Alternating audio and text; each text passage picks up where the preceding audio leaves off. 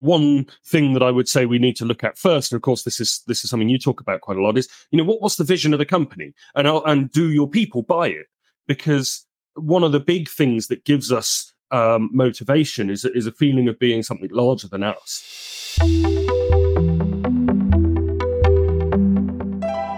Welcome to Helping Organisations Thrive. Today I have the pleasure of Fraser Duncumb on the show. Good afternoon to you, Fraser. Hello. Yes, pleasure to be here. Thanks. Great. So you are the co-founder and CEO of Water.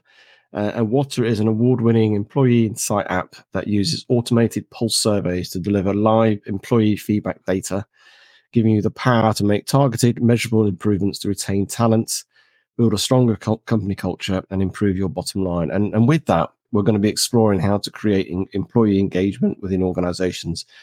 Before we get there, Fraser, what do you love about what you do?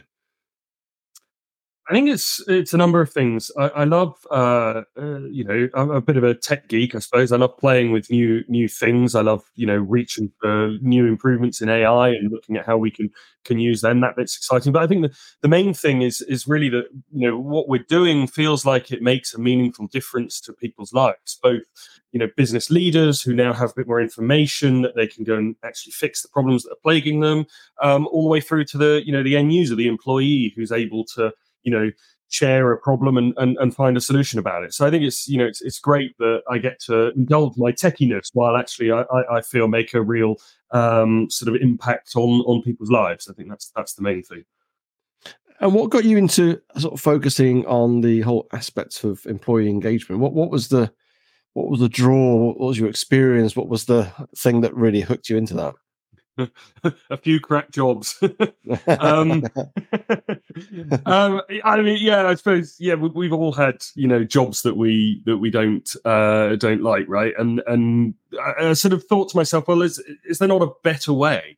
We spend more time working than we do by and large with our partners. It takes up all of our lives. When it's stressful, it stops us sleeping, it stops us doing the things that we love, and yet the flip side of that's the individual side. But on a company side, if people aren't engaged, if people don't care, and they don't go that extra mile, then equally you're not getting what you're wanting. You're missing out on innovation. You're missing out on ideas. You're spending time trying to replace people you didn't want to lose, and so everyone just ends up a bit stressed and frustrated and sort of pedaling away, achieving not a lot. And so I just thought there's got to be something better. I mean, funnily enough, there's a story of where our name came from, which I wheel out every now and again. We thought, imagine a world where everyone really cared about their jobs. The world's got plenty of problems, and a lot of which are solvable by humans, need to be solved by humans. Everything from, small scale, problems that batteries aren't good enough, all the way through to, oh my God, climate change is a big issue. If we all went to work really caring about the job we were doing, what a world that would be. And that's where the name sort of came from, that sort of statement about, let's channel our Louis Armstrong there and try and fix some problems. Oh, fantastic. I love having the sort of the backstory of how people got into what they got into and the passion. And you got passion. I know when I first met you, you had this sort of passion, and you wear your wonderful orange t-shirts. I can always spot you in a networking scenario. And so we're talking about employee engagement, and without being sort of everybody seems to know what it is. Let's just define what that is. What do we mean by that? So we just give some context to when people are listening, the leaders are listening now, other people in the organization. What is employee engagement? Because people have a certain definition, and I just want to understand from your perspective, what do you think is a good definition of employee engagement? So for me, it's about the intrinsic motivation of an individual or company. And what I mean by that is that the difference between extrinsic and intrinsic, sorry, I may have misspoken there, intrinsic motivation, I'm not sure if that's what I said. Extrinsic motivation is your classic, I'll give you this money, you go do this thing for me, which is a sort of fundamental of any employment contract. The intrinsic motivation is how much do I actually care about it? How much do I do it ultimately for myself, my own satisfaction? An example here is very few people start learning to play the piano because they think it's going to make them rich. They start playing the piano because it's while it's frustrating, it's rewarding and it makes you feel good, and you get to share it with other people, and you get to enjoy the music, and all of those things are intrinsic factors as opposed to this extrinsic. For a long time at work, we focused on extrinsic factors. How many times have we heard someone say, well, I don't know why they're complaining, I pay their salaries. Thankfully, I hear this less and less from business leaders, but it certainly has been said a lot over the years. And really, there's more to it than this, because the question is, why would someone go above and beyond? Ultimately, if they can get the same or similar money somewhere else down the road doing the same or similar job for one of your competitors, why do they stick with you when the going gets tough? Because sometimes it does.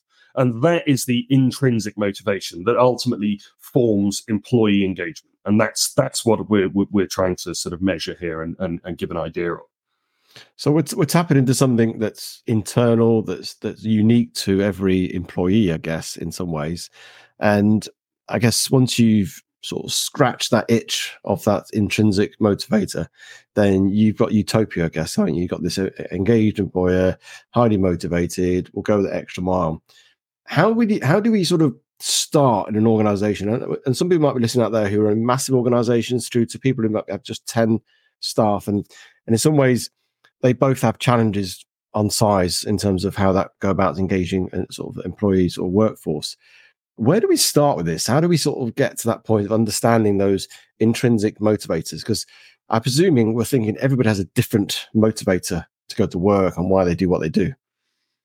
This is true, and actually, when you focus on it on that individual level, it can get quite complicated. But one thing that I would say we need to look at first, and of course this is something you talk about quite a lot, is what's the vision of the company, and do your people buy it? Because one of the big things that gives us motivation is a feeling of being something larger than us. And so we spoke about it on the What a Future podcast, recently, about finding this vision that you can share with people that says, this is why we do what we do. And this is why, when it gets tough, it's worth doing what we're doing, because we're not just, what we talked about there was making paper clips, but, we're not just doing this sort of simple, methodical process thing. Actually, what we're trying to do is solve a problem or help people or do this thing. And starting there is often a good place to go. Something I've certainly seen a long way through is that companies that cannot express their vision in a visionary way, ultimately, they struggle to engage employees who turn around quite rightly and say, well, those people down the road will pay me £1 an hour more, and therefore I'm going to go and do that because I've got no reason to stay. So this is something that's quite compelling, that's quite exciting, that's quite, as you say, it's much bigger than them. It's even bigger than the company, isn't it? It's something that's far stretching. I recently did a session with an organization, and I did a whole vision value session, and it was interesting to see the shift. And this was with a board of trustees, and how they gone from being okay to be completely excited and motivated once they'd cracked and got their vision and got their mission. And it was incredibly engaging. You could just see this energy in the room just rise when it does hit them. And they said, oh, we can go and talk about this. We can share this. And it tapped into that intrinsic thing. They wanted to do it. And so going beyond that, because that's like almost like a broad brush. And that's what you should be doing as an organization, is create this vision, or making a place that's more purposeful, meaningful place to work, rather than just doing the job. You're contributing to something far bigger. What else can we do as leaders in organizations to sort of, I suppose, take it down at level? Yeah, I mean, I suppose there's the logical sort of next step. Okay, I've got this vision, I've got this reason for being as a company, but what's my reason for being as an individual employee? What is it that I do that makes this thing happen, makes this vision progress? And that's the question the employee asks. The question that the employer needs to ask is, are we making people feel that way? Are we listening to them? Are we solving the problems that they face? Are we ultimately getting out of their way and letting them take ownership for their work and push forward in that direction? And so, there's this sort of like, they're the, well, we say quick wins. I mean, visions can be years in the making, so it's not necessarily a quick win. But maybe actually the quicker win is, find a way to understand what your employees want now.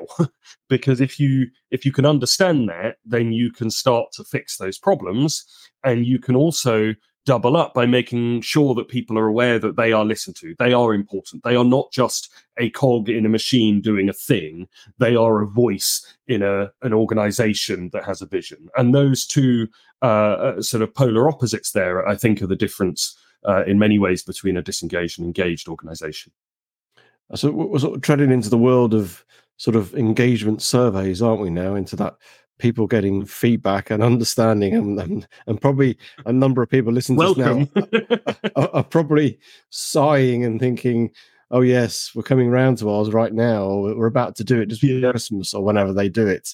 There's a lot of negativity towards engagement surveys. From my own experiences, it seems very disconnected. Some of the questions very long-winded, and it's a once a year type of thing, and not always a lot done with it as a follow-up, or it becomes quite a big task in itself, I think, and it comes a lot of razzmatazz becomes behind it, and a lot of energy. And to me, I don't think it's always the best way. And I think there's almost that, and I don't know that what you do. We're not going to go into detail of that, but in terms of what's your thoughts on the whole principle of an engagement surveys and trying to find out information on mass? I mean, there's a good spirit behind that, isn't there?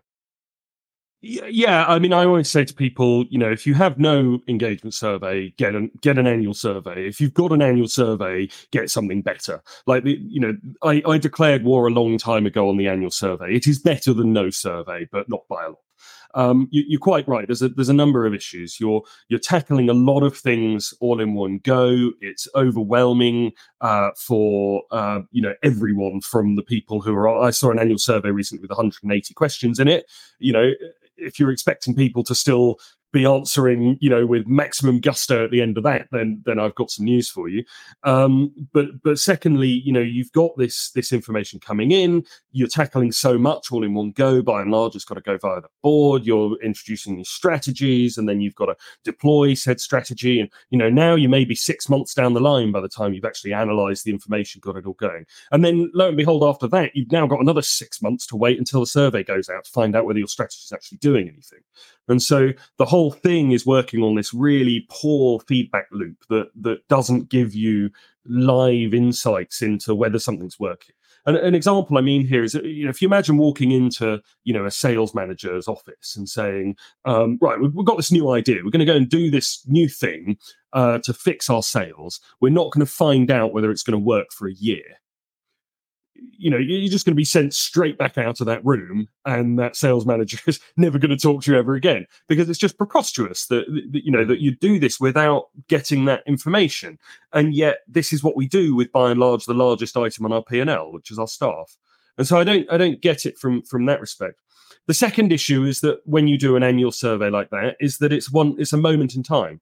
I once spoke with a head of HR from Tesco, who told me that they do their annual surveys in January because no one's more frustrated and annoyed than they are in January. So if we ask the questions then, we'll get all of the answers that we need. We can go and fix all the problems and everything's great. And I thought, oh, okay, well, that makes sense. Good logic there. Anyway, I left the call and I thought to myself, but what if your shops are hot in the summer?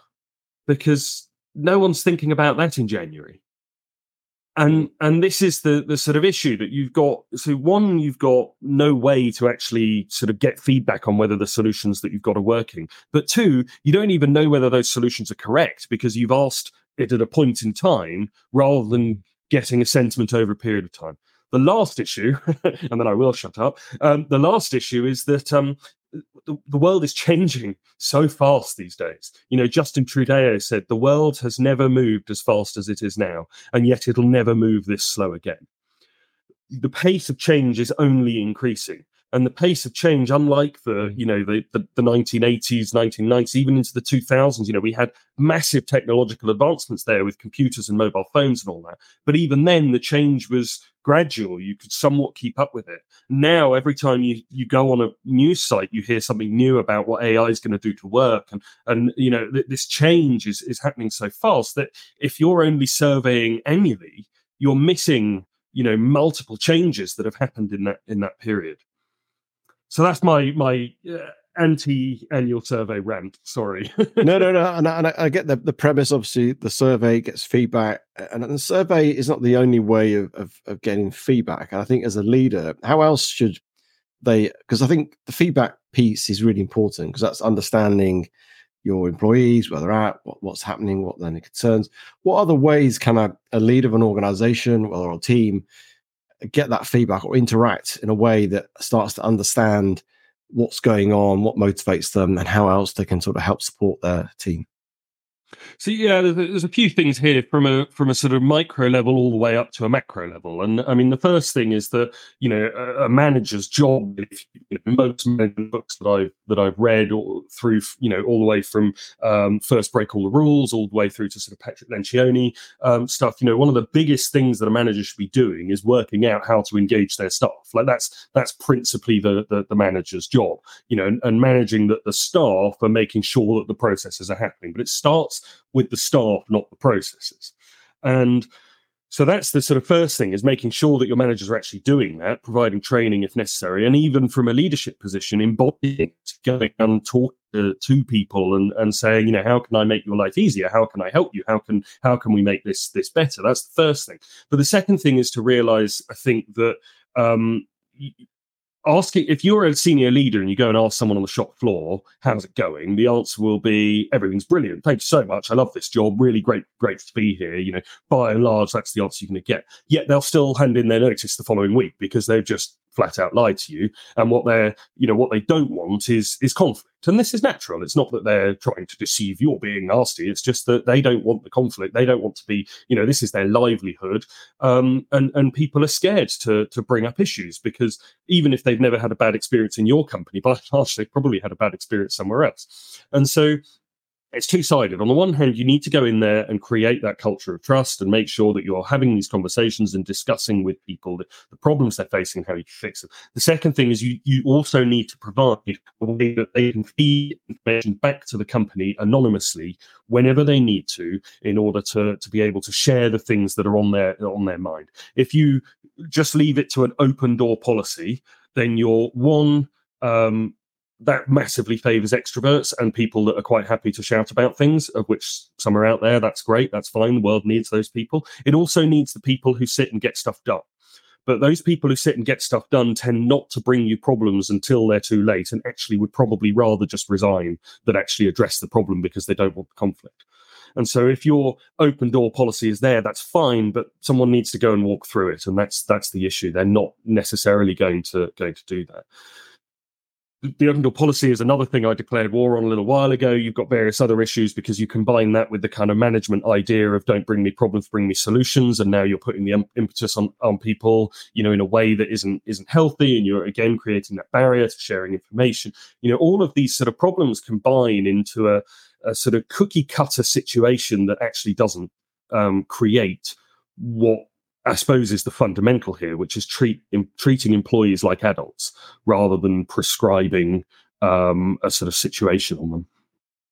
Yeah, I guess also what we're talking here is trying to create an environment where it's psychologically safe, isn't it? Where people feel they can share a grievance, they can share a concern, they can challenge, and you know, and that's a sort of a, not as a utopia, but it's certainly an environment where organizations want to get towards more, as being more psychologically safe within teams, where you start to pick up more because people feel comfortable to sort of, you know, shout out, you know, in a respectful, kind way, all that sort of stuff. It doesn't have to be in a bad way. It's still just voicing their concerns in an open way, feeling that they won't be shot down, they won't be sacked for it, they won't be, you know, sort of marginalized because they stood out of line, so to speak.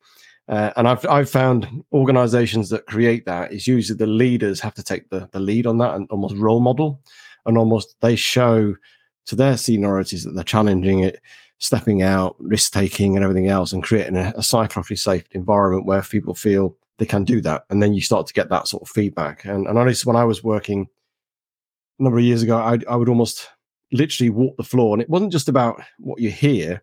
It's also what you're observing as well, and what you're seeing. And you can, not that you can see motivation, always hear motivation, but you can sense how people are going about it, their tone, their language, and you can start to pick up little potential problems that you might need to sort of address or understand.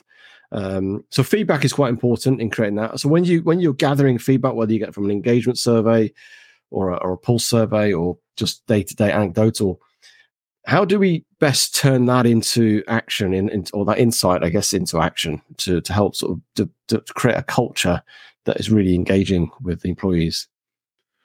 Sure. I mean, this is to an extent, I suppose it's a bit of a how long is a piece of string question, because certain things are easy fixes and certain things are massive, organization-wide fixes. But I think the biggest thing here is communication.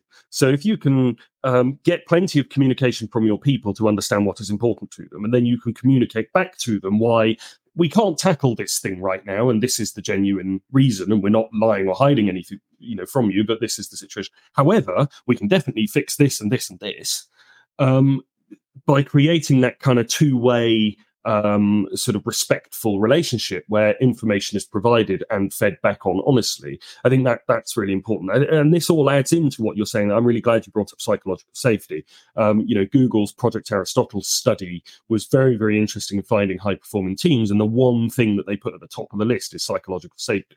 And as you say, this is somewhat utopian. You sit there and you say, well, we want psychologically safe teams. Okay, brilliant. No, it's harder than you think, but it is absolutely where we should go to. And this is a sort of sliding scale. And what you definitely don't want is a massively psychologically unsafe team. But unfortunately, more than we like to admit are psychologically unsafe, where, a manager sort of punishes people in whatever way for speaking out or saying that there's an issue with something, or even making a suggestion, having it shouted down. These are unfortunately things that we see all the time in companies. Sometimes it can fly under the radar, and it's, one small team of a big organization where otherwise everything's fine, but the manager's struggling and needs some help. And by and large, providing the support to the manager is the first step of creating that psychological safety. And with creating a place that's sort of engaging, what do you think gets in the way of this? What's the sort of factors that sort of hold organizations back? Because, in essence, most organizations want to have an engaged workforce. I mean, it's an obvious thing, and but it's not that easy to do. But what do you think gets in the way of those leaders of that organization sort of not attaining to that? I think there's a couple of reasons. I think one of the big things, to be honest, is sort of fear of change, fear of difference, and this can be very difficult to overcome and work on. You might hear the thing that you don't want to hear, and that can be hard for people. Now, that's not everyone, but I've noticed that at times. If people have said to me, well, if I don't ask the question, then I don't get the bad answers. It's, well, fine, but the bad answers are still there. It's not that not asking the question means that they don't exist, like they do. You just don't know about them. So I think that's one of the first things. I think the other thing is that running a business is hard. Whether it's a big established business and you're the 7th CEO in its history, or even the 100th CEO in its history, there's new challenges. There's people pulling you left, right, and centre. There's shareholders. There's stakeholders in terms of customers and clients and employees and suppliers, and they're all talking at you all the time. They all need answers and information. You're pushing things forward. That's the same all the way down to the founder-led, businesses of any size. There's so much happening in companies that we end up spending a lot of time treading water to try and keep afloat. And actually, what we sometimes need to do is say, I need to let go for a minute, because actually, if I spend a bit of time here fixing this problem, then everyone else will be able to help me better. and this is I think something that hamstrings a lot of companies, is it holds them back into this kind of, we just need to get through this next quarter kind of mentality, as opposed to, where are we going to be in 5 years' time and how do we get there mentality. That's easier said than done, but it is an important step to make. And by and large, employee engagement is a question of how can we be the best in 5 years' time, rather than how are we going to get through this quarter. Yeah, it's going back to the very sort of starting point, really, isn't it? Almost that more visionary, more longer term perspective, isn't it? To keep people's gaze on a further longer distance, as opposed to just short termism, in a sense. And we now operate, obviously, in a hybrid world. Some people operate completely remotely, and might have a mix of that going on in organizations. How do we keep that engagement going? Because it's more challenging, because obviously you haven't got water cooler moments, you haven't got those coffee moments and just walking around the office. You're just interacting with somebody purely on a like we are now on a sort of laptop. How do we create that engagement or enhance our engagement within the sort of workforce? Absolutely. I mean, this is where I get, I suppose, a bit more hardcore on the matter. Is that the world has changed. As you mentioned, it's due to COVID. It started happening just before COVID.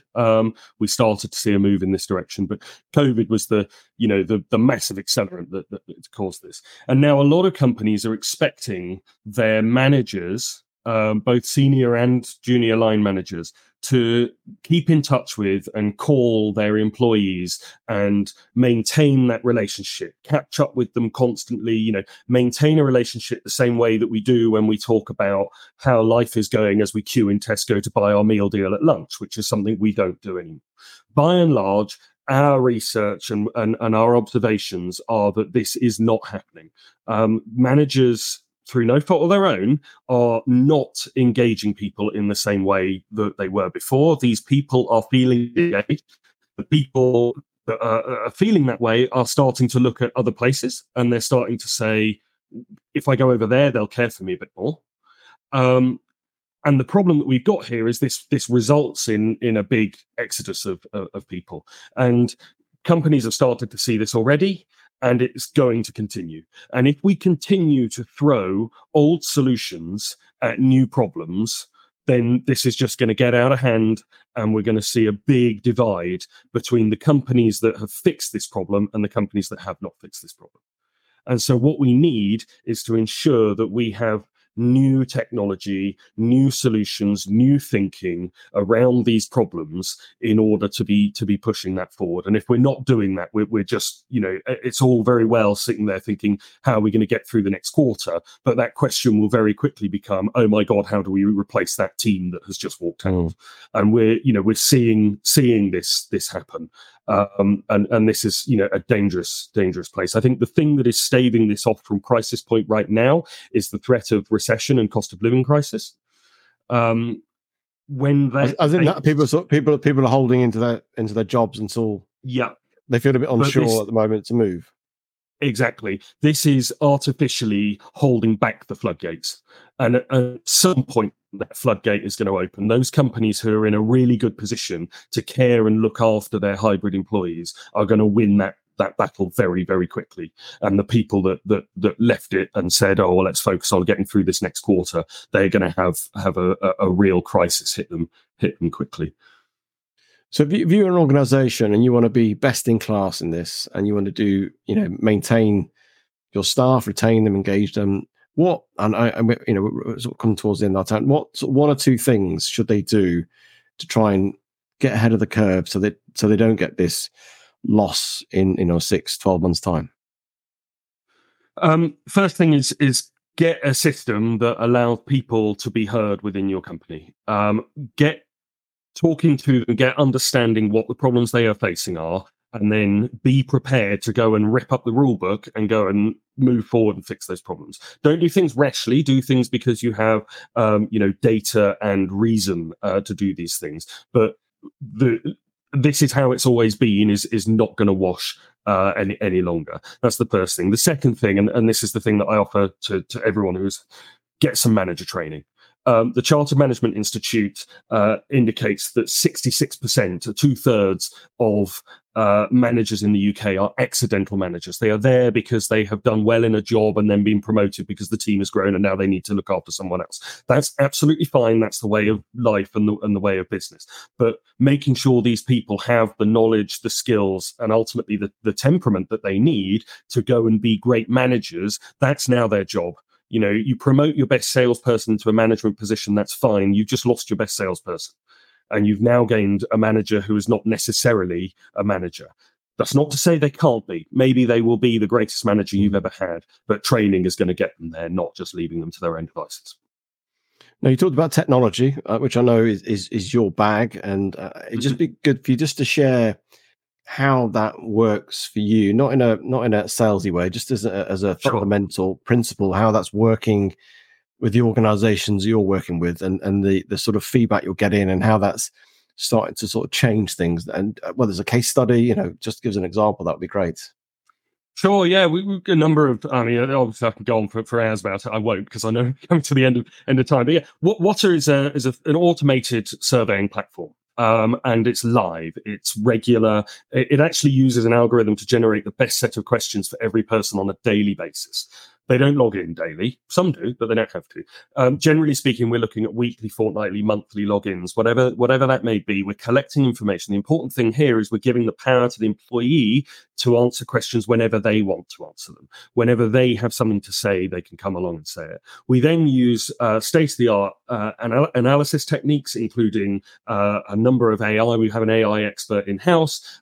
We've built a number of AI neural networks that look into this data for you and give you areas that you're either strong on or that need some work, etc. And then we allow you to create actions and plan your strategy around these things and track whether they work, and continue to reach out to your people and understand not just someone mentioned this once and now we've changed it and hoped for the best. It becomes we know that this matters to 75% of our people. We've spoken to them about the solution. We've come to the conclusion that this is the solution. Now we're going to monitor it for the next 3 months and ensure that it does fix the problem, because if it doesn't, we can improve it. We can maybe recoup the budget and put it somewhere else. We can make sure that this side of it doesn't become a finger in the air. I think it worked. Whoop-de-doo. It becomes a data-led. This is the problem. This is the solution. We know it's working, and this is the data that backs it up. And I think that's the direction we need to be running in. Yeah, what I like about that is when you get the data and the insight, it's all real time. And as you say, you can put some actions in place, and then within a few months you can see how that's affected. And I think it's like a finger on the pulse, which is why it's called a pulse survey type of thing. I guess that's so stating the obvious. I often state the obvious. That's fine. But I think that's really helpful though. And I think that's what organization, because as you say, things are changing so rapidly now. You need to know exactly what's going on with your organization, how they're thinking, how they're feeling, and where they're at, and how you can best embrace that and use it for your advantage to make the organization really sort of thrive. I really appreciate you coming on, Fraser. If people want to sort of connect with you and engage with you, what's the best way of doing that? LinkedIn is where I'm most active. That's probably the best place if you want to get in touch with me directly. If you want to hear more about Water, of course, there's our website. There's lots of information on there, including case studies, blogs, and various other elements, and various ways there that you can reach out to us as well. So we're always keen to talk to people in the industry, in the wider world of work. Those who agree with us, those who disagree with us. Great, let's go and have a chat. This is a big problem. Let's all be part of a solution. So really welcome anyone reaching out and sharing their thoughts. Excellent. Well, thank you for your time today, Fraser. My pleasure. Been a pleasure. Thanks, Julian. Thank you for taking the time to listen to this episode. If you like this episode, then please rate, review, and share it with your friends and colleagues. As a coaching practice, I coach high-performing leaders and teams with extreme ambitions, and I will help you go beyond what you believe is possible. If this sounds like you, then let's have a conversation. You can contact me at julianrobertsconsulting.com.